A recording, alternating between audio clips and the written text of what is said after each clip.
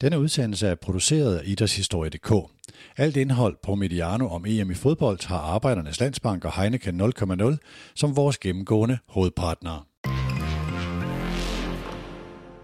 Velkommen til det andet afsnit i Medianos serie om EM-fodboldens historie. Mit navn er Andreas Juel Ingvartsen, og jeg er ligesom i første afsnit jeres vært på udsendelsen, og i dag skal vi se nærmere på EM-slutrunderne i 1988 og i 1992. Første udsendelse ligger allerede her på kanalen, og her tog vi en overflyvning over EM-slutrunderne fra 1960 til 1980 med forskellige nedslag i både den sportslige del og også det, der foregik uden for kridtstregerne. Og så efterfølgende gik vi mere detaljeret ned i EM-slutrunden i Frankrig i 1984, med fokus på Danmark, og ikke mindst på slutrundens store oplevelse Michel Platini.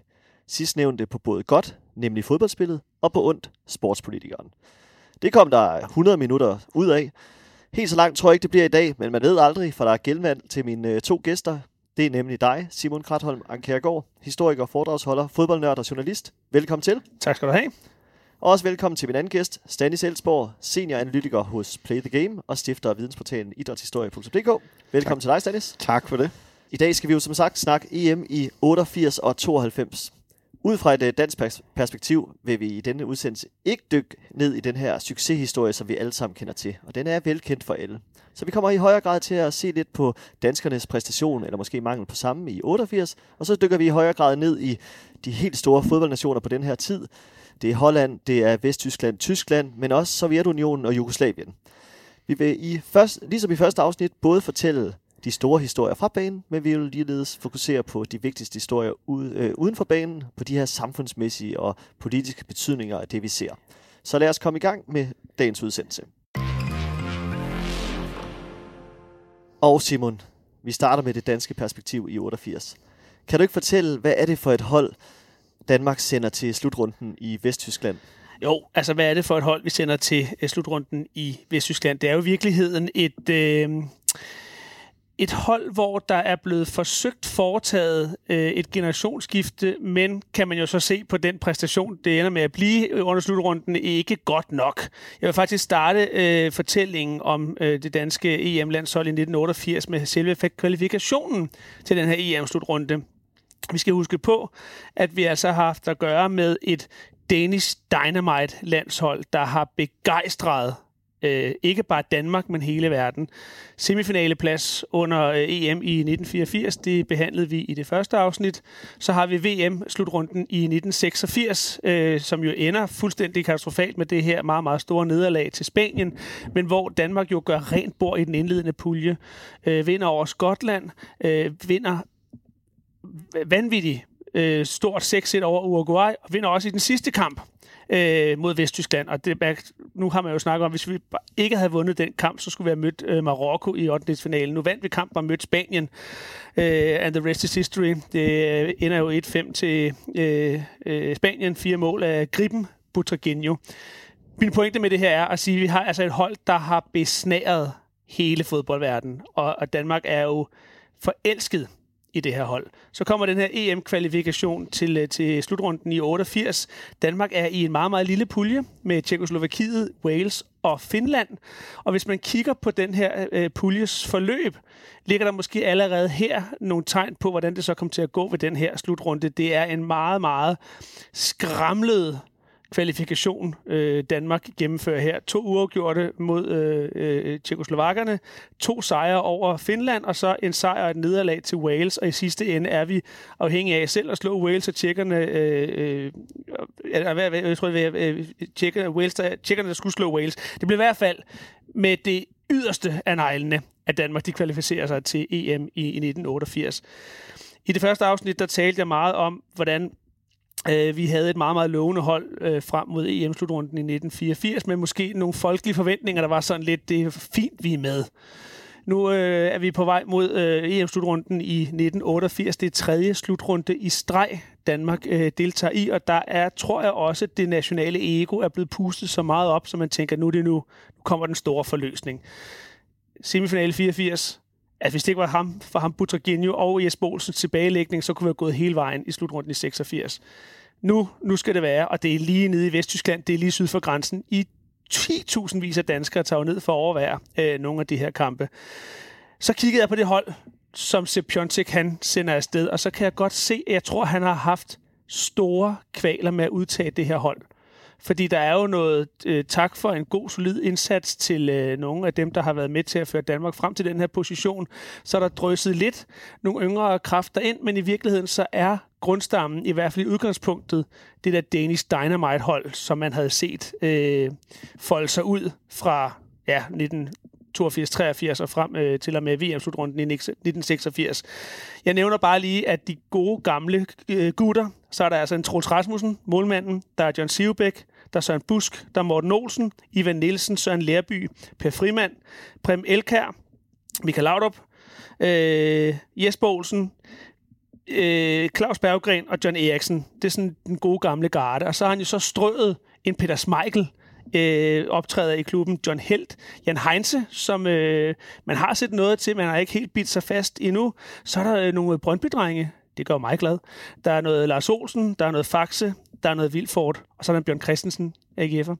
Så det, altså, han har et hold, der i vid udstrækning er bygget på det gode gamle landshold, og så nogle unge kræfter. Det, der så bare sker, det er jo ikke det gode gamle landshold. Det er jo trætte ben, og formentlig også meget mætte spillere, som træder ind i EM-slutrunden her. For tredje slutrunde i streg skal Danmark møde Spanien i den første kamp, og der tror jeg, og jeg havde det i hvert fald sådan, det er Spanien. Nu må vi da for filen da kunne slå dem. Det kunne vi så ikke. Vi taber 3-2, kommer bagud for udlignet, kommer bagud 3-1, og får så reduceret til 3-2 til sidst. Troels Rasmussen redder faktisk også et straffespark undervejs. Her begynder man at ane, at det hold, der er sendt på banen her, måske ikke er så konkurrencedygtigt, som vi havde håbet på, og i hvert fald så ligner det ikke, og det spiller ikke som det hold, der besnærede os i 1984 og 1986. Så allerede til de næste 2 kampe, som skal stå mod Vesttyskland, værtsnationen, og så Italien, jamen der begynder Sepp Piontek faktisk at ryste posen lidt. Troels Rasmussen glider ud, Peter Schmeichel kommer ind og står hvad det skulle vise sig at være de 2 sidste kampe. Vi taber meget sikkert 2-0 til Vesttyskland i kamp nummer 2. Den kamp kunne være endt meget voldsommere. Jeg kan ikke mindes, jeg har ikke genset hele kampen, men jeg kan ikke mindes, Danmark overhovedet er i nærheden af noget som helst. Og så har vi den sidste kamp mod Italien. Og det er så der, jeg kan huske, at der ryster Sepp Piontek altså posen for alvor. Nu begynder han at gøre op med det gamle landshold, de gamle ben, og begynder at sætte nogle nye ben ind. Og den kamp husker jeg faktisk for den bedste præstation, det danske landshold har under den her EM-slutrunde. Vi skal helt frem til minuttal 66 og 87, før det lykkes for italienerne at score. Det er så 2 indskiftede spillere, Altobelli og D'Agostini, og Italien vinder 2-0. Men Danmark spiller struktureret, fokuseret, koncentreret, holder faktisk de her italienske verdensstjerner, og det er altså verdensstjerner. Det er Valter Senka på mål, det er Baresi, det er Bergomi, Maldini, Mancini, Vialli, det er altså nogle af de helt store, som danskerne formår at holde fra fadet ind til allersidst. Men bottom line er, Danmark taber også den 3. og sidste puljekamp. Vi bliver faktisk det første hold i den her EM-slutrunde, der er færdig med at have en rolle at spille overhovedet. Altså det er i virkeligheden, når man har set, hvad vi kunne i 86 og 84, og i øvrigt også VM-kvalifikationen i 84 og 85, så er det jo ydmygende, det Danmark præsterer her. Altså 1988 går jo over i historien som den fortrængte EM-slutrunde, fordi vi er ikke særlig gode. Og i hvert fald dem, som vi havde kigget på med beundring, de er trætte og gamle, og kommer heller ikke til at spille nogen nævnværdig rolle. Der er et par stykker, der kommer til at optræde lidt også i de næste par år, men det her, det er ligesom det sidste nat med klikken, den gode gamle Danish Dynamite-klikke. Hvis man skal blive billedsprog, så kan man sige, at det der Danish Dynamite, den der dynamitstang, den viste sig så at være fuld af vådt krudt. Så det er simpelthen den sørgelige overflyvning over kvalifikationen til og den danske præstation i EM-slutrunden 1988. Så kan man heldigvis, når man har sådan en dårlig oplevelse med sin egen nation, så kan man heldigvis kigge mod det store udland og lade sig betage af andre nationer. Og det gør så også gældende her i udsendelsen, for nu vil vi kigge nærmere på nemlig den store nation her, de senere vindere fra Holland, Og Stanis, kan du ikke prøve at fortælle os lidt om, hvad er det for et landshold, vi har med at gøre? Jo, det vil jeg rigtig gerne. Også fordi, at mange af de spillere, som jeg skal tale om her omkring Holland, det er spillere fra min fodboldbarndom, men det vender jeg tilbage til. Men jeg vil sige, at det er jo altid interessant, når man som historiker dykker ned i historiebøgerne, fordi 1980'erne, som uden at nævne for meget, det årti, jeg er født i, så har jeg altid haft forståelsen af, at 80'erne, det var også hollandsk fodbold. Altså, det var et stort og godt hollandsk hold, og jeg skal nok vende tilbage til, hvorfor jeg har den oplevelse. Men når man kigger ned i historiebøgerne, så er det jo her i 88 faktisk den første slutrunde, som Holland er med i 8 år. Altså, man er ikke med i de mellemliggende slutrunder, hverken VM eller EM, fra man er med i 1980. Så i 88 er første gang Holland er tilbage i det gode selskab. Når jeg har den opfattelse af, at Holland de fylder så meget i 80'erne, så er det simpelthen fordi, at jeg er vokset op i et hjem, hvor man også havde VHS-bånd, og vi havde heldigvis også en afspiller, man kunne se det på. Og jeg havde på det tidspunkt, der i starten, 2 VHS-bånd. Det ene, det hed bare Holland, og det andet, det hed Sovjetunionen. Og jeg har set de VHS-bånd så mange gange, specielt VHS-båndet med Holland. Så hele min forståelse af hollandsk fodbold i 80'erne, sådan, det stammer fra det VHS-bånd. Så jeg troede i rigtig mange år, at Holland, det var bare det helt store 80'er-hånd. Så derfor har det faktisk været en overraskelse for mig at dykke ordentligt ned i bøgerne og se, at det faktisk først er i 88, man ser frugten af det her hollandske landshold. Fordi man havde jo haft succes i hollandsk fodbold, også i 70'erne, selvom de jo ikke rigtig, de vinder jo sådan set ikke noget, men de har et VM-sølv fra 78, og vist også fra 74, ikke sandt? Ja. Og så havde man jo en kæmpe stjernespiller i Johan Cruyff, altså en af de aller bedste fodboldspillere nogensinde i fodboldhistorien, og alligevel så formår man jo ikke at følge op på det i starten af 80'erne. Altså man etablerer sig ikke som nogen stor fodboldnation, efter at man har haft det her VM-sølv i 78.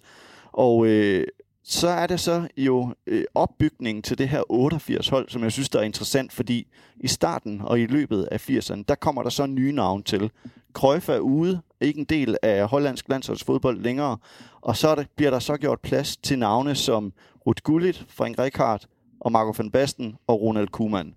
Og ligesom så mange andre spillere på det her tidspunkt, så starter de karrieren i deres hjemland, og de er alle meget, meget unge, da de får ligadebut i starten af 80'erne for klubber, som også er store i dag, Feyenoord, Ajax og PSV Eindhoven.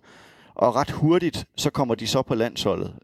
Og de bliver også kernen på det her hollandske landshold op igennem 80'erne, og også i starten af 90'erne. Det er jo blandt andet det hold, som Danmark møder i 1992. Der er de her spillere også repræsenteret. Deres succes op igennem 80'erne inspirerer så også italieneren Silvio Berlusconi til at hente Marco van Basten og Ruud Gullit til Milan. Og et år senere henter han så Frank Rijkaard. Og man skal måske lige huske på, at på det her tidspunkt var der jo ikke plads til særlig mange udenlandske spillere på et hold. Det var blandt andet noget af det, Michael Laudrup kom til at lide af i Barcelona senere i 90'erne. Men det her trækløver kommer altså til at tegne både Milans kæmpe succes i slut 80'erne, start 90'erne, og så Hollands fodboldsucces i årene efter. Og altså, de var jo decideret med til at gøre Milan til en kæmpe magtfaktor i europæisk fodbold. Og de er jo fra 88 og lidt frem er de jo med i 3 Champions League-finaler, eller det, som var forløberen, den europæiske mesterholdsturnering. Og der har jeg lige været inde, og det kunne jeg ikke huske på ryggraden, men jeg har været inde og kigge lidt i den turnering, fordi den kendetegner meget godt, hvor store de var, altså hvor stor et hold Milan var, og hvor vanvittige de her spillere var, fordi da de kommer til Milan der i 87, så er der ret hurtig succes på den front, og man skal også huske, at der er jo kun mesterholdet med i mesterskabsturneringen. Det er det, der var så anderledes i forhold til Champions League i dag, så udover at man skulle gøre det godt i den hjemlige liga, I forrige udsendelse har vi også snakket om, Juventus var en stor klub, Platini var med. Nu er vi lidt på den anden side af Platini, men vi har jo altså også en Maradona, der huserer i italiensk fodbold på det tidspunkt. Men Milan er altså med i den europæiske mesterholdsturnering i 88-89. De vinder den 4-0 over Steaua Bukaresti. De er med i 89-90, vinder 1-0 over Benfica i finalen. Så er de også med i 90-91, men der er en lille finurlig krølle på, hvorfor de ikke når finalen der, fordi de spiller faktisk en kamp.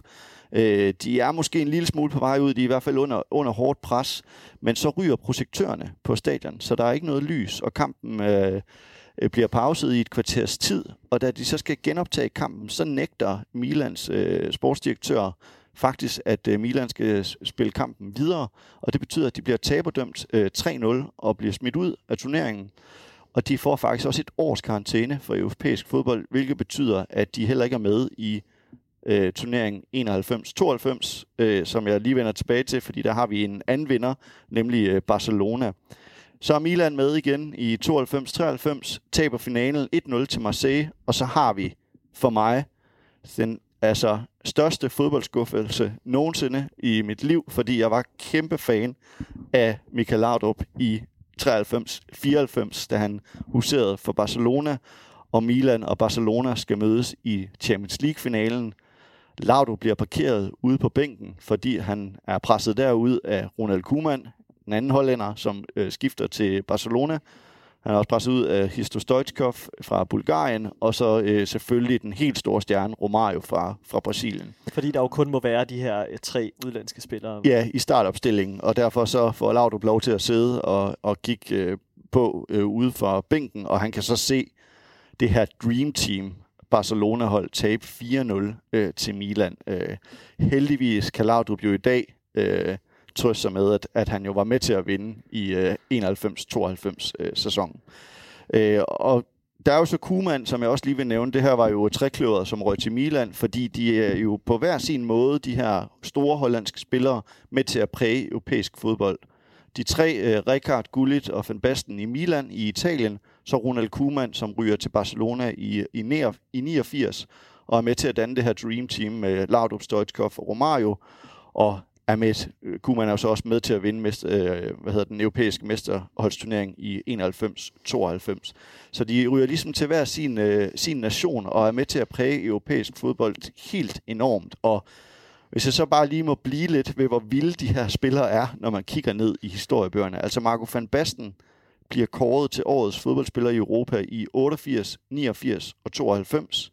Ruud Gullit bliver i 87 kåret som bedste fodboldspiller i Europa, og bliver samtidig også kåret som verdens bedste fodboldspiller i både 87 og 89. Og så er der en lille sjov detalje med de her kåringer, at 88-året, som jo er det år, vi er i gang med, også i EM-regi, der sætter de 3 Milan sig på Ballon d'Or. Marco van Basten vinder, Ruud Gullit på en anden plads, og så Frank Rijkaard på en tredje plads.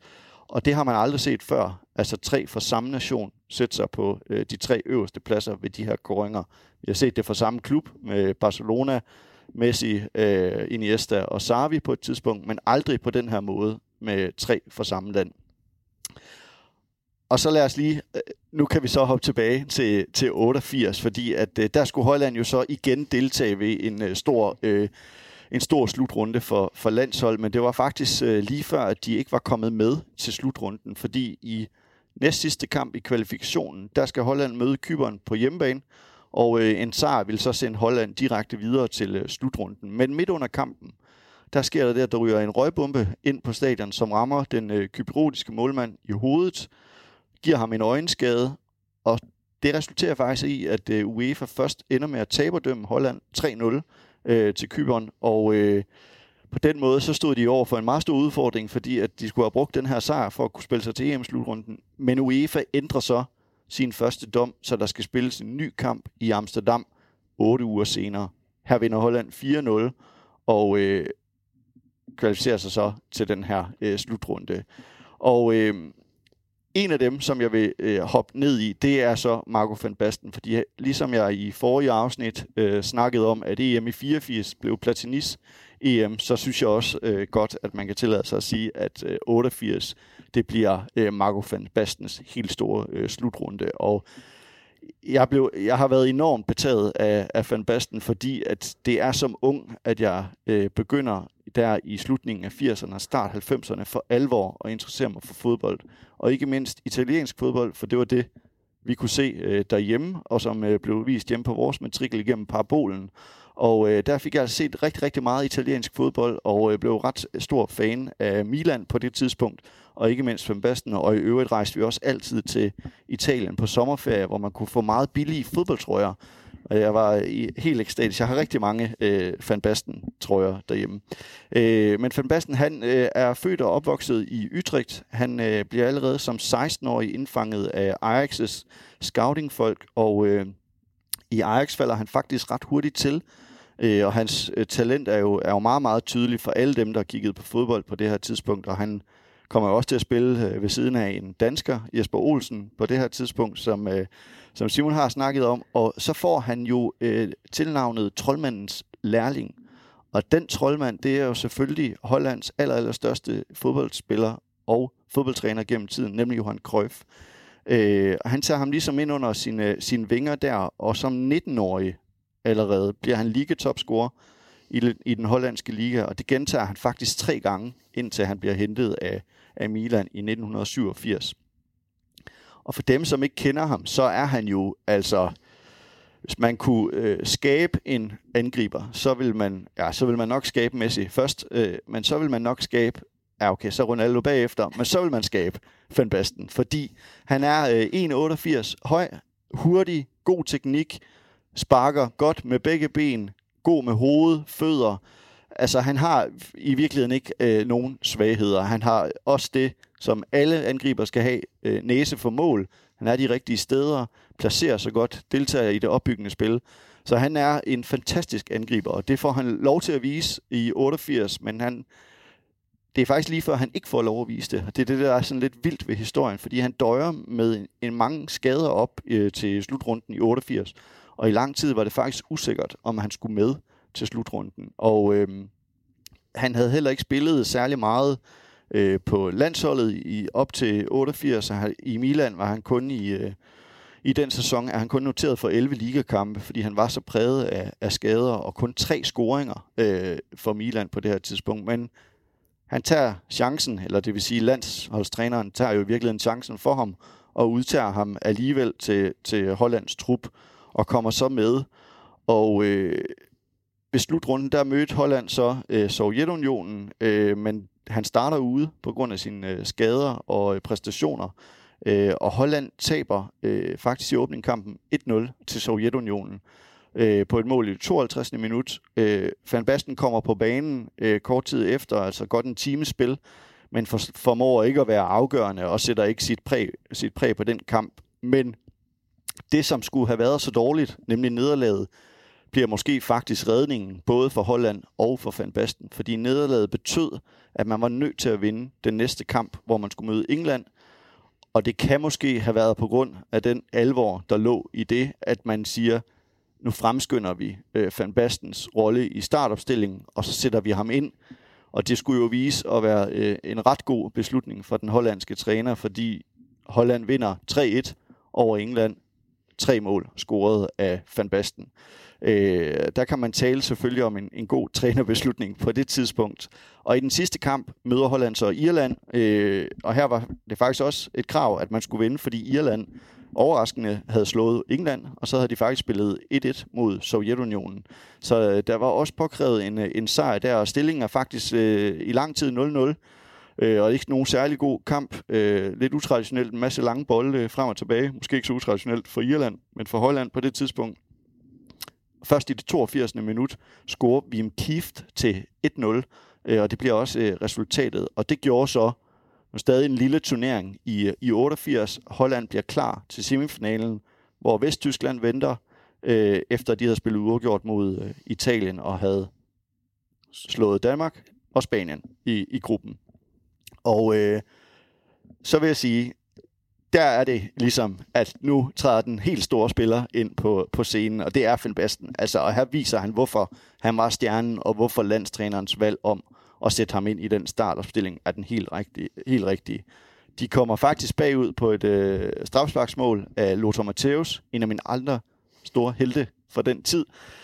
Nogen tror, han var forsvarsspiller, men han spillede faktisk længere frem på banen dengang, og måske var derfor min kærlighed faldt på ham. Han scorede i 55 minut, og Koeman udligner senere, også på straffespark, cirka 20 minutter senere. Men det er Van Basten, som 2 minutter før tid, ordinær spilletid, scorer til 2-1 og sender Holland i finalen, hvor de jo så skal møde Sovjetunionen. Og der er jo i den semifinale, er der jo en ret vild storebror-lillebror fortælling, fordi Vesttyskland ser sig selv som værende storebroren i fodboldforholdet til Holland, og man har også set under VM-slutrunderne der i 70'erne og VM-finalen i 74, der er det også Vesttyskland, der ender med at trække det længste strå i forhold til det her Cruyff-hold, det der totalfodboldhold, som Holland kommer stillet med. Og nu er der simpelthen lillebror, der slår storebror i den her afgørende semifinale. Og hvis jeg lige må lave en anden lille hurtig kaninhuls storebror-lillebror fortælling. Du var lige inde på England-Irland. Altså England er jo lige så skandaløst dårlige, som Danmark er under den her EM-slutrunde. De ender også med et stort rundt 0 efter 3 kampe, og åbner simpelthen turneringen med at tabe 1-0 til Irland for første gang. Jeg tror, at det er 60 år, at Irland slår England, så der er også en lillebror-storebror fortælling. Og den har vi så også i semifinalen Vesttyskland mod Holland. Og du nævnte også tidligere det der med, at Milan blev stor aftager af hollandske spillere. Som jeg husker det, så var det ligesom om, at tyskerne de spillede for Inter i Milano, og hollænderne de spillede for Milan i Milano. Der var også noget rivalisering der. Altså det er sådan, Vesttyskland-Holland står meget for mig i den periode, som nogen, der slås om at have overherredømmet på kontinentet, om ikke andet. Ja, jeg tror både, man har Lothar Matthäus og Klinsmann og Brehme ja. I Inter, og så har man jo så trekløder for Holland i Milan. Finalen mod Sovjetunionen, jeg vil faktisk ikke gå så meget ind i den, fordi der er en særlig ting, som vi skal have fremhævet. Men Ruud Gullit bringer Holland foran 1-0, men det er målet til 2-0, som er helt fænomenalt selvfølgelig sat ind af Van Basten. Og jeg skal bare lige nævne her igen, at det VHS-bånd, det er nok mere slidt et sted end et andet sted, og det er netop ved det mål fra Van Basten, fordi det er så fantastisk et mål. Og mange mener jo faktisk, det er århundredes mål, konkurrerende selvfølgelig med Maradonas mål. Jeg tror, det er sådan meget, at hvor Maradonas mål i 86 definerer VM, på en eller anden måde, så definerer det her mål i 88 jo EM-slutrunden. Et fuldstændig fænomenalt mål. Og jeg vil faktisk tillade mig at læse op for en af de bøger, som inspirerer os til de her udsendelser. Det er Jesper Harborgs bog EM med mere, fordi jeg tror ikke, jeg vil kunne genfortælle det lige så godt, som han skriver det. Og han skriver: kampen faldt tilbage i et stille leje uden mange chancer, men efter 54 minutter så verden et øjeblik, der sent om nogensinde vil blive glemt. Arnold Myhren, der spillede sin sidste kamp i den orange trøje, slog et højt indlæg fra venstre hele vejen ind over det sovjetiske straffesparksfelt. Bolden dalede ned 8 meter til højre for højre målstolpe, 5-6 meter fra baglinjen, hvor Van Basten kom til. En gennemsnitlig spiller vil ikke få noget som helst ud af situationen. En rimelig god spiller vil måske på en god dag tæmme bolden og spille den ind foran målen. Marco van Basten skød på mål. Med højre vrist ramte han bolden i luften på dens vej ned fra stratosfæren og sendte den afsted med perfekt overskru. Bolden susede i en smuk bue gennem luften, nåede sit toppunkt lige over handskerne på manden, der blev betragtet som verdens bedste målmand, og dalede ned lige under overlæggeren og lige inden om den fjerneste stolpe. En scoring af skønhed, der gør ord utilstrækkelige. Et mål, der i sig selv var et europæisk mesterskab værdigt. Og så siger han også, at i en beundringsværdig karriere vil finalemålet selv i konkurrence med andre helflugter, saksebak-scoringer og andre perler for altid stå som højdepunktet. Både i kraft af dets skønhed og dets vigtighed. Med en lille pudsig blanding af ydmyghed og arrogance forklarede Van Basten bagefter: jeg var dødtræt. Da jeg så Myhrens aflevering komme svævende, kunne jeg enten tage den ned og forsøge at komme rundt om et tætpakket forsvar, eller at kunne vælge den lette løsning med en afslutning med høj risiko. Den lette løsning. Og jeg vil sige til alle dem, der ikke har set målet, altså ja, der findes utallige udgaver på YouTube, så det er ret nemt at finde, og det står simpelthen så tydeligt for mig. Altså det er et af de mål, som jeg husker allermest. Ikke fordi jeg oplevede det. Altså jeg tror ikke, jeg kan huske, at jeg har oplevet det live, altså set det på tv under kampen. Jeg ved virkelig ikke engang, om den blev transmitteret. Men jeg har set det VHS-bånd, så jeg føler, jeg har set det. Altså, det sidder så dybt i min erindring. Den blev transmitteret, og jeg så det, og det er, altså du siger på Harborg, at det var et europæisk mesterskab værdigt. Ja, det var det i den grad, men det er også et europæisk mesterværk, han laver der. Altså, den måde, han bare sparker til den, og den har bare den perfekte bue. Og det er jo et mål, der kommer meget ud af det blå. Altså, jeg husker, da jeg sad og så den, var der sådan et bang. Altså, hvor der lige går det der sekund, før man fatter, at den endte faktisk i netmaskerne. Det giver super god mening, når du ligesom refererer, at han var dødtræt på det her tidspunkt, og han orkede simpelthen ikke at tage den ned og prøve at gøre noget ved det derfra. Han sparker bare til den, men han sparker jo så usandsynligt rent. Men jeg synes, når man ser klippet, det er jo altså jeg har set det mange gange, jeg tænker, han tager den ned, fordi han sparker ikke derfra i hvert fald. Men det gør han altså, og den sidder, hvor den skal. Det er et perfekt mål. Og så gør det i en finale, ikke? Altså det er det, der er så også ikonisk ved det, selvfølgelig. Simon Stanis, han fortæller jo her, at det var jo Sovjetunionen, det gik ud over. De havde jo ellers budt hollænderne op til dans allerede i puljespillet, og endnu med at slå dem i puljespillet, men når det så endelig gælder i finalen, der taber de så blandt andet på grund af det drømmemål, vi har beskrevet så detaljeret her. Sovjetunionen, hvad er det egentlig for en størrelse i fodboldhistorien her i 80'erne? Vi har snakket lidt om dem i forrige udsendelse også. Ja, i forrige udsendelse, hvor vi jo kiggede meget på perioden fra 1960 og frem og til og med 1984, der lykkedes det jo for Sovjetunionen at spille sig i 3 EM-finaler. Vinder den første i 1960, så det er faktisk, Sovjetunionen er et meget, meget stort EM-slutrundehold. Og det er det jo for så vidt også her i 1988, de spiller sig helt frem til finalen. Og det gør de med en spillerstamme, som jeg husker ret godt, og som også var imponerende. Altså det sovjetiske hold i 80'erne står for mig som fysisk stærke, teknisk meget dygtige, utroligt disciplineret, og sådan et virkelig, virkelig stærkt kollektiv. Og grunden til, at man selvfølgelig som dansker har et kendskab til det her sovjetiske hold, det er jo, at vi møder dem jo i VM-kvalifikationen op til VM i 1986. Taber derovre 1-0, men har inden da i den her fuldstændig fantastiske kamp i Idrætsparken Grundlovsdag 1985, den 5. juni, slået Sovjetunionen 4-2. Og mange af de spillere, som spiller med der i den kvalje, altså det er også nogle af de spillere, vi ser i den sidste halvdel af 1980'erne. Og nogle af de spillere, jeg i hvert fald kan huske, og som jeg synes bør nævnes, hvis man skal kigge på det sovjetiske hold i 80'erne, jamen det er jo en Oleg Protasov, som jeg husker som en meget, meget komplet angriber. Ukrainer bliver han jo så senere hen, da Sovjetunionen bliver opløst. 68 landskampe for Sovjetunionen, 29 mål.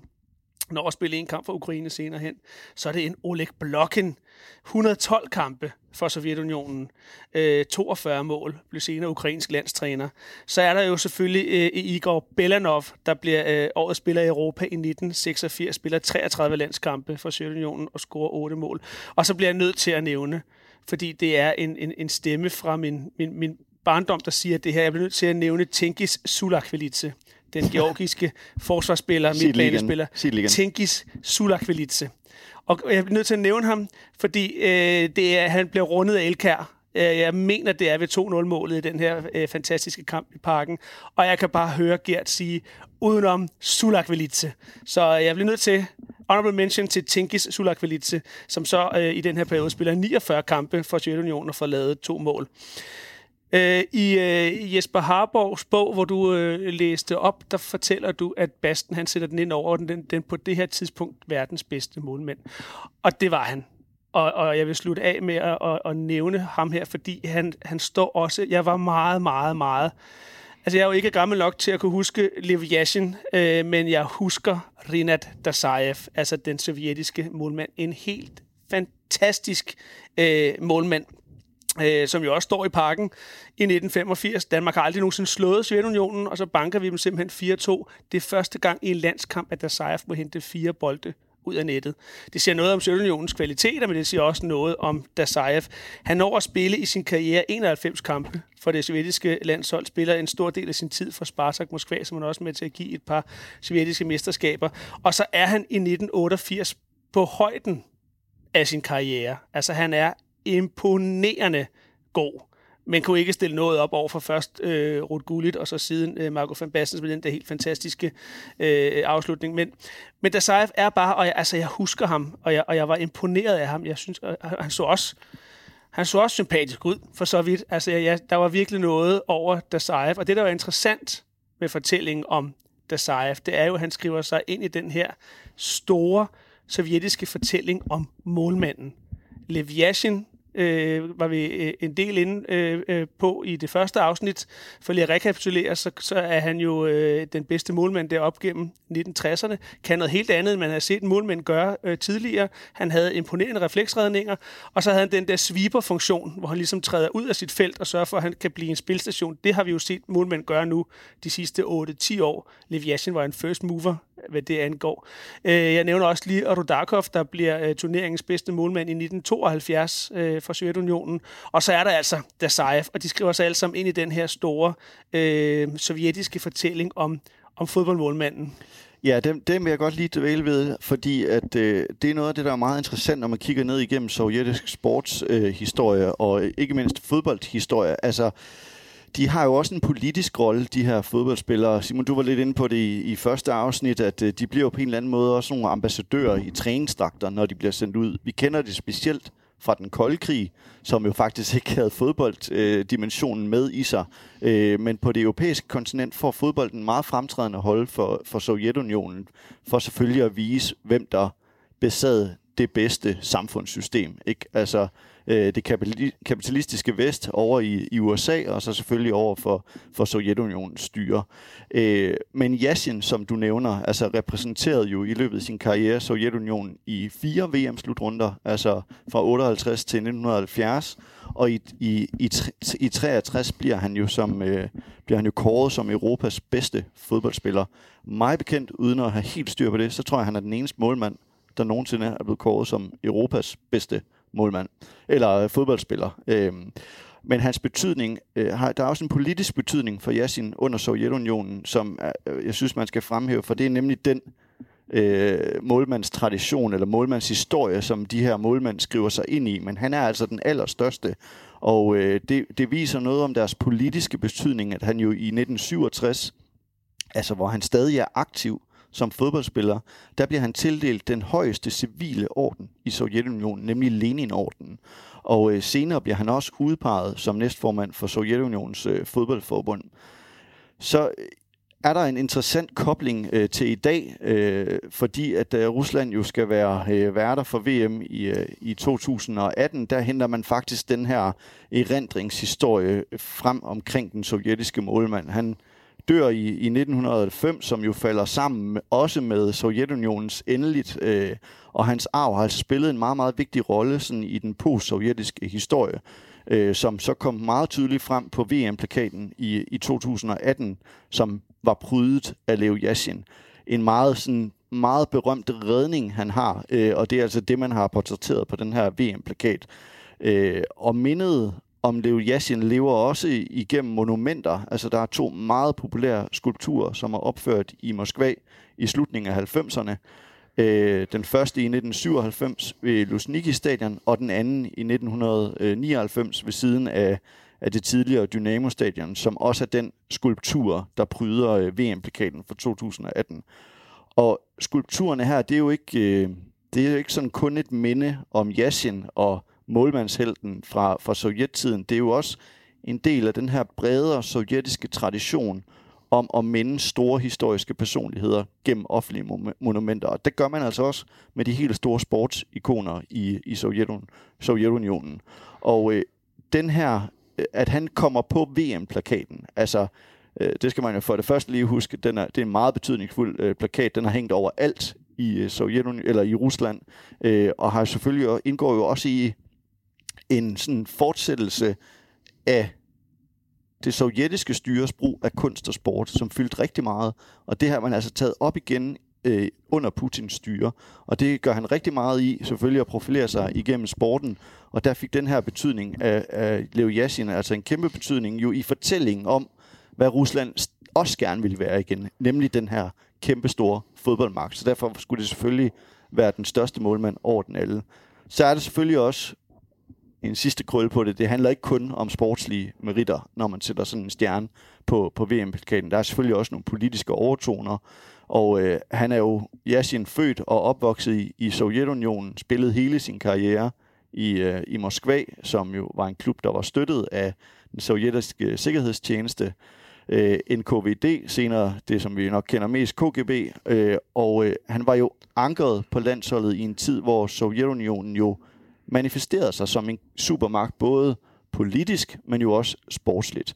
Og den her, altså målmandspositionen, som er det, du også snakker om, Simon, som alle de her sovjetiske målmænd jo indskriver sig i, det er, at den har en meget særlig plads i den sovjetiske sportsikonografi. Altså, det er en meget betydningsfuldt plads i sportsikonografien i Sovjetunionen, fordi målmanden ikke kun stod for at sørge for, at mål ikke røg ind, han stod også helt symbolsk for den kollektivisme, som prægede folket og Sovjetunionen i den her tid. Så derfor er målmandsrollen af så stor betydning for Sovjet, og nu også det nuværende Rusland under Putin. Og så vil jeg bare lige, og det er en fantastisk fortælling, og det giver super god mening med den der store fortælling om målmanden. Nu nævnte du de sportslige meritter for Leo Yashin. Jeg vil bare lige, for at slutte Dazayev af, han repræsenterer altså Sovjetunionen under 4 slutrunder. 3 VM-slutrunder, 82, 86 og 90 i Italien, og så EM-slutrunden i 1988, og så bliver han faktisk kåret til verdens bedste målmand i 1988. Han bliver ikke verdens bedste fodboldspiller, men han blev verdens bedste målmand i 1988. Så det var noget af en karakter, Sovjetunionen havde på mål i den EM-finale. Og 1988, det er jo på mange måder den sidste slutrunde i en tid, der er ved at rende ud på det her tidspunkt, eksemplificeret ved de her 2 modstandere, som Holland besejrer i de sidste 2 kampe, nemlig Vesttyskland og Sovjetunionen. Hvis vi nu prøver at hoppe lidt frem i tiden, nemlig til slutrunden i 92, og taler om et andet hold, et andet land, der faktisk også er ved at blive indhentet af tiden. Det er nemlig det bedste hold, der ikke er med ved EM i 92, Jugoslavien. Og Simon, hvad er det, historien er med det her hold, og hvorfor er det, at de ikke er med? Ja, altså, Jugoslavien er jo det bedste hold i den kvalifikationspulje til EM-slutrunden. Det er der ingen tvivl om. Selvom de ender 1 point kun foran nummer 2, som er Danmark, så er der ingen tvivl om, at Jugoslavien er det store og det stærkeste hold i den her EM-kvalifikationspulje, som udover Danmark også tæller Færøerne, Østrig og Nordirland. Inden jeg lige sådan, præsenterer et par spillere på det her hold, så vil jeg lige bringe et personligt minde i spil. Efter den ret ringe optræden fra dansk landsholds side der under EM-slutrunden i 1988, så bliver der jo faktisk gennemført et generationsskifte på landsholdet. Vi misser også kvalifikationen til VM-slutrunden. Sepp Piontek vælger jo at træde tilbage og bliver afløst af Rikard Møller Nielsen efter en kort overgang, hvor Horst Wohlers måske ikke var dansk landstræner. Det var noget med, hans klub ikke rigtig var orienteret om det, så derfor blev han det aldrig. Det blev så Ricardo. Men der er i hvert fald sket et generationsskifte, og det her landshold, det prøver ligesom at klikke ind i den her efterhånden 10 år lange, flotte fortælling om det danske landshold. Men det går ikke helt så godt. Den nye træner skal lige finde ud af, hvad han har at rykke rundt med at spille, og hvilken spillestil han vil spille. Og det kommer simpelthen til at gå ud over den danske præstation i høj grad under den her EM-kvalifikation. Vi taber i Idrætsparken 2-0 til Jugoslavien, og jeg husker den kamp som værende ganske forfærdeligt set med danske briller. Græstæppet er elendigt. Danskerne er elendige. Det står for mig helt mudret og grovkornet, og jugoslaverne vinder de simpelthen 2-0 på mål af Jarni og Bastarevic, som scorer mod slutningen af kampen. Og jeg kan huske, for der havde jeg stadigvæk stor kærlighed til at hjerte for landsholdet, at det var simpelthen så skuffende at se. Og her begynder faktisk lidt en opløsning af det danske landshold, og det jugoslaviske landshold, de maler bare videre og ender med at toppe gruppen. Også selvom Danmark faktisk meget imponerende går derned til Beograd og vinder 2-1. Men det er altså meget, meget dygtigt jugoslavisk landshold. Det er rigtigt, hvad du siger, Andreas. Det er måske det bedste hold, der ikke kom med til den her EM-slutrunde. Der er, på det her landshold har de netop formået at finde en fin balance mellem erfarne spillere og virkelig talentfulde unge spillere. Af de erfarne spillere skal nævnes en Darko Panchev. Bare det der navn, Darko Panchev. Han er angriber, spiller for Jugoslavien fra 1984 til 91, 27 kampe for Jugoslavien og efterfølgende 6 for Makedonien. Og så har vi altså ham af midtbanespilleren Mehmet Bastarevic, som spiller fra 83 og frem. 54 kampe for Jugoslavien og en enkelt for Bosnien efterfølgende. Og så havde det her jugoslaviske hold altså de her unge spillere, der var sultne. Man kunne tydeligt se på Jugoslaviens indsats i kvalifikationskampene, og blandt andet mod Danmark, at det var unge spillere, der var sultne. Det er en Robert Jani, venstrekanten. Han når at spille 7 kampe for Jugoslavien, og så 80 efterfølgende for Kroatien. Og så er det jo Robert Prosineci, 15 kampe for Jugoslavien, 49 for Kroatien. Og i den her periode, 90-91, der er der faktisk en ung jugoslav, der får debut for jugoslavisk landshold. Det er Davor Suker. Han når at spille 2 kampe for Jugoslavien, inden han spiller de resterende 69 landskampe for Kroatien. Så det er jo et virkelig dygtigt, velspillende, også meget balkantemperamentsfuldt hold, som vinder den her pulje, skal til EM-slutrunden i Sverige. Det skulle de så ikke alligevel. Fordi det, der jo så sker i starten af 90'erne, det er jo, at Jugoslavien simpelthen går i opløsning. Der udbryder borgerkrig. Jeg mener, det er Slovenien, der starter med at træde ud af den her jugoslaviske republik som de første. Så begynder nogle af de andre nationer i den her jugoslaviske, jugoslaviske land, en efter en, også at forlade, der kommer de her voldsomme krigshandlinger. Altså Balkankrigen i 90'erne er jo noget af det mest brutale, man har set længe, og i hvert fald noget af det mest brutale, man har set på europæisk jord siden 2. verdenskrig. Og det betyder altså, at FN går ind og pålægger Jugoslavien nogle sanktioner. Og de sanktioner gør, at UEFA i sidste ende må træffe den beslutning. 10 dage før slutrunden i Sverige skal starte, må UEFA træffe den beslutning at udelukke Jugoslavien. Og hvem skal så med? Jamen, det skal jo nummer 2 i puljen. Tak fordi vi vandt 2-1 dernede, kan man så sige for Danmark. De ender så nummer 2 i puljen. Den her historie, den kender vi jo alt for godt om badesandalerne, der alligevel tog til Sverige og endte med at vinde hele lortet. Men jeg synes, der er for lidt fokus på det utrolig dygtige jugoslaviske hold, der aldrig kom med. Det er jo meget sjovt, at man vælger at udelukke et land, fordi der opstår krig, eller at de er en krigsførende nation, eller hvad det nu måtte være, fordi i dag snakker vi så meget om, at man ikke skal tage spillerne som politiske fanger i politiske beslutninger omkring sport. Og meget bekendt har man jo også haft et Rusland, som efter OL i 2008, eller faktisk under OL, gik ind i Georgien. Man havde også et Rusland, som gik ind i Ukraine efter vinter-OL i 2014. Så jeg kender ikke så meget til beslutningen der, men jeg synes, der ligger noget interessant i, at man faktisk alligevel valgte at udelukke et land fra en sportslig begivenhed på grund af krig i landet. Man kunne jo sådan set vente den om og sige, havde det ikke været meget godt at få de spillere ud af landet? Og måske der var nogle sikkerhedsmomenter der. Det var der. Altså, for det første, det argument om, at det her, det starter med at være nogle FN-sanktioner, som gør, at UEFA må reagere på det her. Og så skal man ikke være blind for, at det, der foregår i Jugoslavien på det her tidspunkt, det er jo en regulær opløsning af et land. Altså, det er også bare, altså, hvilket hold skal så spille?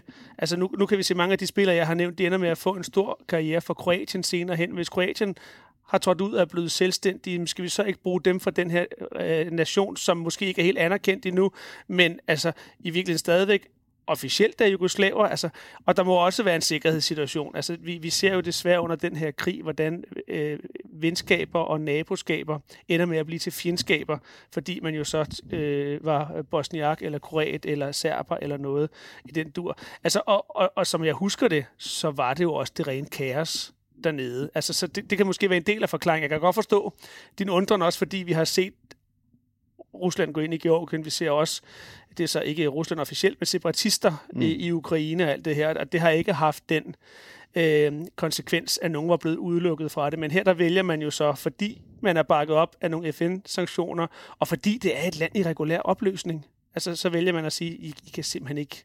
Og det må være så skuffende for de spillere, der har... Men det vil jo være helt utænkeligt i dag, for eksempel, at selvom Kina, FN også karakteriserer det som et folkemord i Kina, den måde, de behandler muslimske mindretal, uigurerne, at man udelukkede Kina fra en sportsturnering. Ja. Så, Men som du siger, Simon, det må være en virkelig bitter følelse, spillerne de sidder tilbage med, og det bliver jo selvfølgelig ikke mindre bitter af, at dem, der kommer ind. I stedet for, som du siger, den historie kender vi, Danmark går hele vejen, det kunne have været os. Ja. Vi vil ikke gå ind i den her historie om de danske europamestre, fordi den historie, den kender vi alle sammen. Men altså, når der er en vinder, så er der jo også bare altid en taber. Så lad os hellere kaste lyset på det, der nu hedder Tyskland, og ikke Vesttyskland. For det er jo den første slutrunde, hvor vi har den samlede nation. Ja, det er det, og det er jo rigtigt nok, at 92 for Danmark, det er jo selvfølgelig noget helt særligt. Vi snakker jo om det hver gang, vi enten skal til et EM eller en VM-slutrunde, og det fylder selvfølgelig en meget stor del i vores nationale selvforståelse og i vores nationale identitet. Og det havde nok også en lille smule betydning, at det netop var Tyskland, som Danmark slog i finalen, fordi så trådte man jo endegyldigt ud af krigens tåge, og det var faktisk også det, som var tilfældet med Holland i 1988. Og jeg har igen fundet, sådan sker det jo, når man dykker ned i historierne. Jeg husker jo meget tydeligt min ungdom, Deutschland, alles ist vorbei, som en sang, der Danmark skabte, fordi at vi vandt over dem i EM 92, men i virkeligheden er det en slagsang, som vi stjal fra hollænderne. Så meget får man også ændret sin historiske bevidsthed, når man dykker ned. Så nu synes jeg ikke, den er så fed. Jeg troede, vi havde fundet på det. Det havde vi så ikke. Men Tyskland kommer jo til det her EM i Sverige som forsvarende verdensmester efter 1-0-sejren over Argentina i Rom med selveste Maradona på holdet. Men efter den her VM-triumf, der er der meget store omvæltninger på det tyske hold. Altså Franz Beckenbauer, som jo havde været en meget, meget succesfuld spiller, men også en succesfuld træner med VM-guldet i 90, selvfølgelig som det helt store, gik af som træner, og så overlod han sit sæde til sin assistent Bertie Vogts. Og det har jo ikke været nogen særlig nem opgave at tage over efter Der Kaiser, fordi at man jo både tog over på et hold, som var regerende verdensmester, men man trådte jo også ind i det største fodboldikon i tysk fodbold overhovedet, nemlig Franz Beckenbauer. Det var jo den ene udfordring, det var at tage over for Beckenbauer, og blandt andet tage over på et hold, der var verdensmester, men han havde jo også den anden opgave og udfordring, at selvom muren jo faldt i 89, og man faktisk kunne på tværs af øst og vest juble over VM-sejren i 1990, så er det jo først i oktober i 1990, at Tyskland for alvor bliver genforenet til et samlet nation og et samlet Tyskland. Og det betød jo også, at han stod over for en helt ny opgave, som man ikke havde prøvet før i tysk fodbold i rigtig, rigtig, rigtig mange år, nemlig at man skulle samle spillere på tværs fra det gamle DDR, og så med spillere fra det oprindelige, eller det fra Vesttyskland. Og det var bestemt heller ikke nogen nem opgave, fordi vesttysk fodbold var meget mere udviklet, end det egentlig var i Østtyskland. Og der kom også kun meget få spillere med fra det gamle DDR på det nye landshold. En af dem, som mange fodboldkendere måske vil kende i dag, det er Mathias Sammer, som får en birolle i 1992, men jo bliver en meget større spiller, blandt andet ved slutrunden i 96, som vi skal vende i næste afsnit. Men han skifter også klub på det her tidspunkt fra Dresden i øst til Stuttgart i vest, og får jo en rigtig, rigtig flot fodboldkarriere. Så er der to andre spillere, som kommer med fra det gamle Østtyskland, nemlig Thomas Doll og Andreas Thom. Så det er selvom det skulle fremstå som et samlet tysk hold, så er det stadig præget af folk fra det gamle Vesttyskland.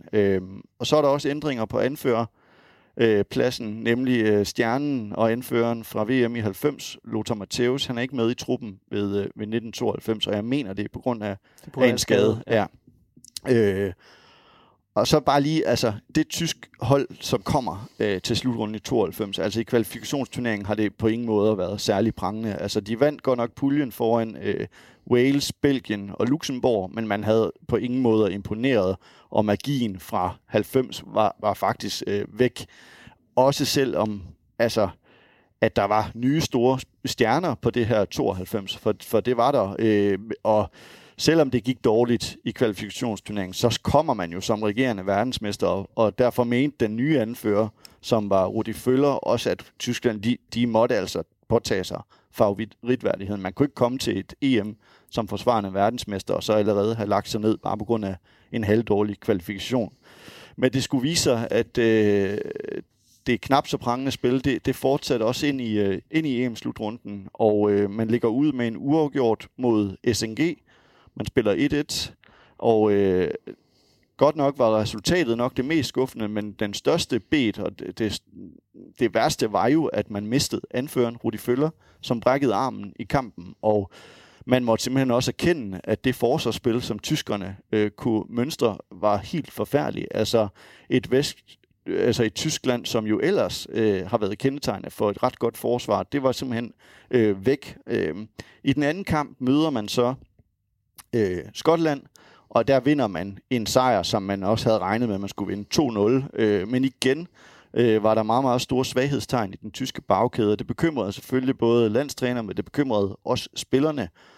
Og i sidste gruppekamp stod man så over for dem, vi snakkede om lidt tidligere, nemlig de forsvarende europamester for Holland, som jo også her i 92 havde et fuldstændig fantastisk hold. Altså, de burde jo nok have gentaget triumfen, men møder jo et dansk landshold, som sprudler i en anden semifinale, og som jo ender med at vinde i den her meget, meget berømte straffesparkskonkurrence, hvor Schmeichel er den helt store helt. Men Tyskland møder så Holland her, bliver totalt overmatchet, taber 3-1 til et Holland, er bagud 2-0 ved pausen, og igen mildest talt elendigt forsvarsspil, og der opstår på baggrund af den kamp faktisk en del splid internt i den tyske landsholdstrup, og fordi at nogle spillere anklagede andre for, at de ikke fik flere minutter ved slutrunden, og man var jo selvfølgelig utilfreds med nogle spilleres præstationer, og hele den her eufori, man havde med for VM-triumfen, blev jo slet ikke videreført til EM-slutrunden. Og nederlaget. Ja, Simon? Det er bare et interessant fortælling i den sammenhæng, det er jo, at fordi de taber til Holland i den sidste kamp, de kunne faktisk risikere at blive overhalet af SNG. Altså det tidligere Sovjetunionen, der nu stiller op under den her mærkelige føderationsforkortelse SNG. I den sidste kamp, hvis SNG slår Skotland, så går SNG faktisk videre blandt de 4 sidste. Og det burde SNG jo have gjort. Ja. Men, og Skotland er jo ude på det her tidspunkt, men slår på en eller anden mærkelig måde SNG 3-0. Som jo så betyder, at Tyskland alligevel går videre. Det må jo have været en enorm lettelse for de forsvarende verdensmestre, fordi det var ude af deres hænder jo. Altså, de taber den kamp til Holland, og jeg tror, at mange havde troet, at den skulle SNG nok klare, og ja, på en eller anden mærke. Den kamp har jeg aldrig set, det må jeg indrømme. Jeg har ikke set SNG mod Skotland, men det kunne være, at man skulle se, hvad der skete i den kamp. Men de kommer jo så videre, og i semifinalen står de så over for værterne fra Sverige, og det er jo ikke nogen let kamp nogensinde at møde selve værtsnationen, og det bliver også en intens kamp, men tyskerne trækker sejrsrigt ud med 3-2, og er så klar i finalen, hvor Danmark jo så bekendt ventede, og der kom så ret, når man så er fremme i finalen, og alligevel har klaret skærene igennem sådan en turnering, så blev der ret hurtigt en optimisme, både blandt spillere, men også i de tyske medier, og ikke mindst, så fik man jo en tro på egne evner endnu en gang. Nu stod man over for en finale, og man vidste godt, hvordan det var at stå i en finale. Man havde vundet VM'et i 90, og man hungrede virkelig efter det her europamesterskab. Altså, det var en kæmpe skuffelse i 88, hvor man jo havde det på hjemmebane i Vesttyskland, ganske vist, og havde man jo regnet med, at man også godt kunne vinde det EM. Så man hungrede virkelig efter mesterskabet i 92. Og situationen, det er jo, jeg synes jo, det, altså, man kommer jo som forsvarende verdensmester, ligesom der var tilfældet i 1976, der kom man også som forsvarende verdensmester, men der måtte man jo så se sig slået af Tjekkoslovakiet med i straffesparkskonkurrencen, som vi var inde på i første afsnit, hvor der jo sker det, at vi får den her berømte Panenka skabt. Det har jeg fortalt om i første udsendelse, den skal vi ikke dvæle mere ved. Og så vil jeg sige jo, at Tyskland er jo favoritter, da de går ind til finalen mod Danmark. Altså, og Danmark er vel overmatchet på næsten samtlige positioner. Man kan måske argumentere for, at Schmeichel har bevæget sig på den anden side, men det er jo i løbet af turneringen. Altså, ellers var Danmarks hold jo slet ikke på niveau med Tyskland. Dengang var det sådan, kan jeg huske, til under nationalmelodien, at når man ser spillerne, så får man også deres klub præsenteret under. Og når man ser de tyske spillere, det er de største klubber. Øverste hylde. Fuldstændig i hele Europa. Og så kommer vi over til Danmark bagefter. Og respekt for vores klubber, Simon Brøndby og AGF, som jo også er repræsenteret i EM-finalen, men de klubber, som Danmark repræsenterer, kan jo på ingen måde stå på mål med jeg kan huske, Torben Picnic jo spiller i forsvaret, en af de store AGF-helte, men kan jo ikke måle sig med dem, der er for det tyske hold. Og jeg vil så sige, altså hvis ikke det havde været for Peter Schmeichel, så havde vi nok heller ikke vundet den finale. Altså for dem, der ikke måtte kunne genkalde de billeder, der skal man gå ind og se den kavalkade af redninger, han har i den EM-finale. Det er helt vildt.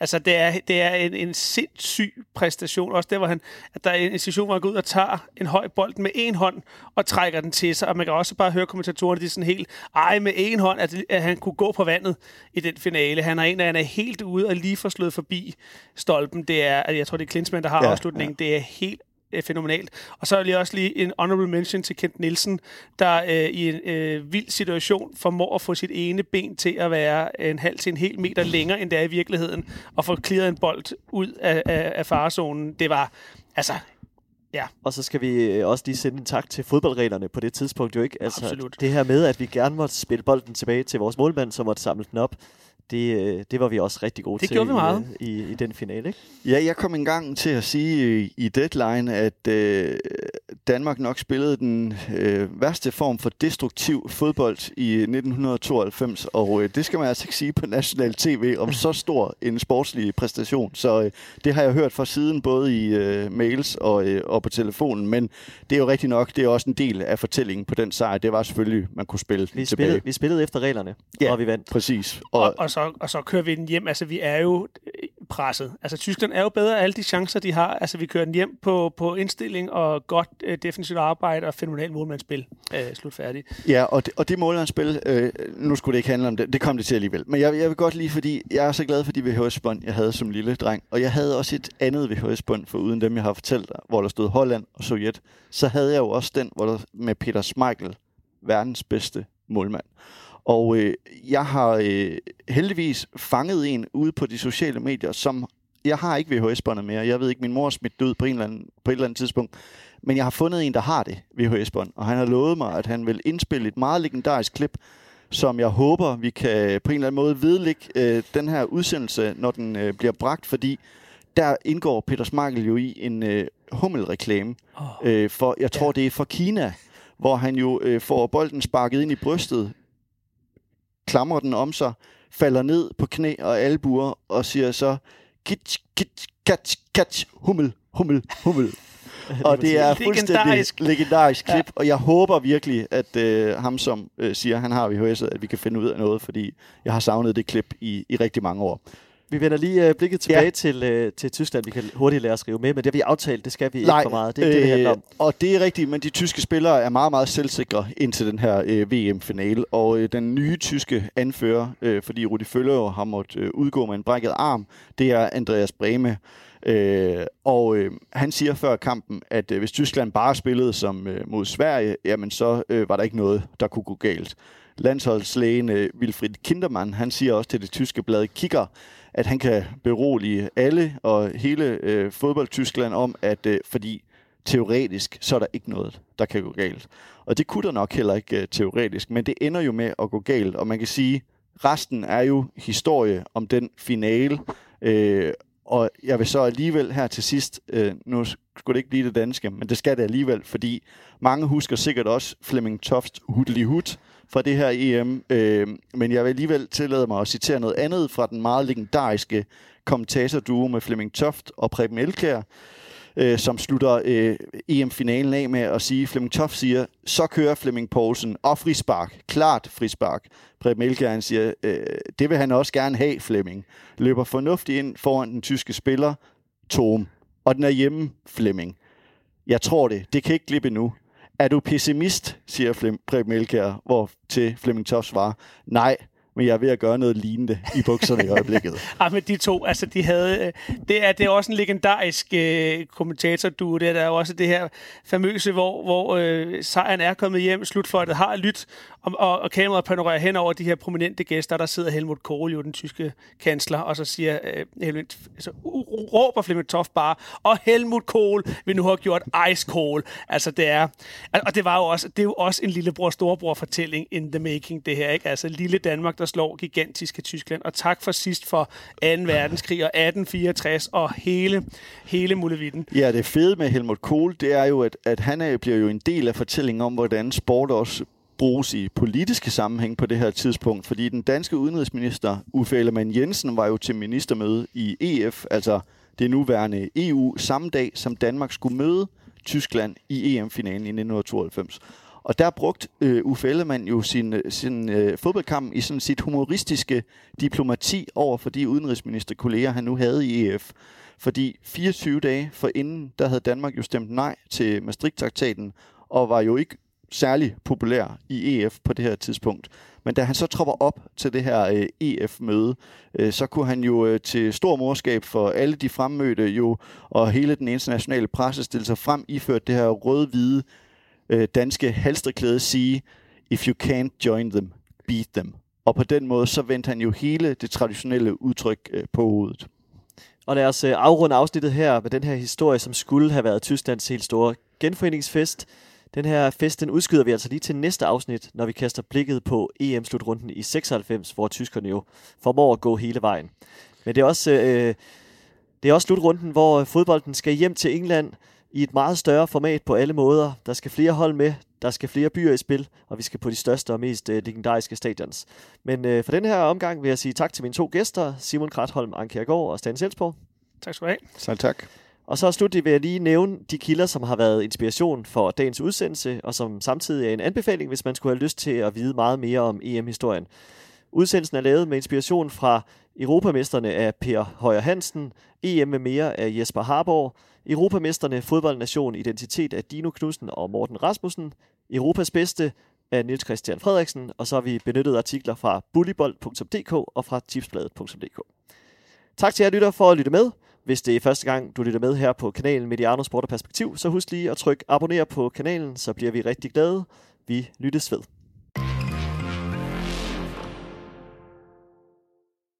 Denne udsendelse er produceret af idrætshistorie.dk. Alt indhold på Mediano om EM i fodbold har Arbejdernes Landsbank og Heineken 0,0 som vores gennemgående hovedpartnere.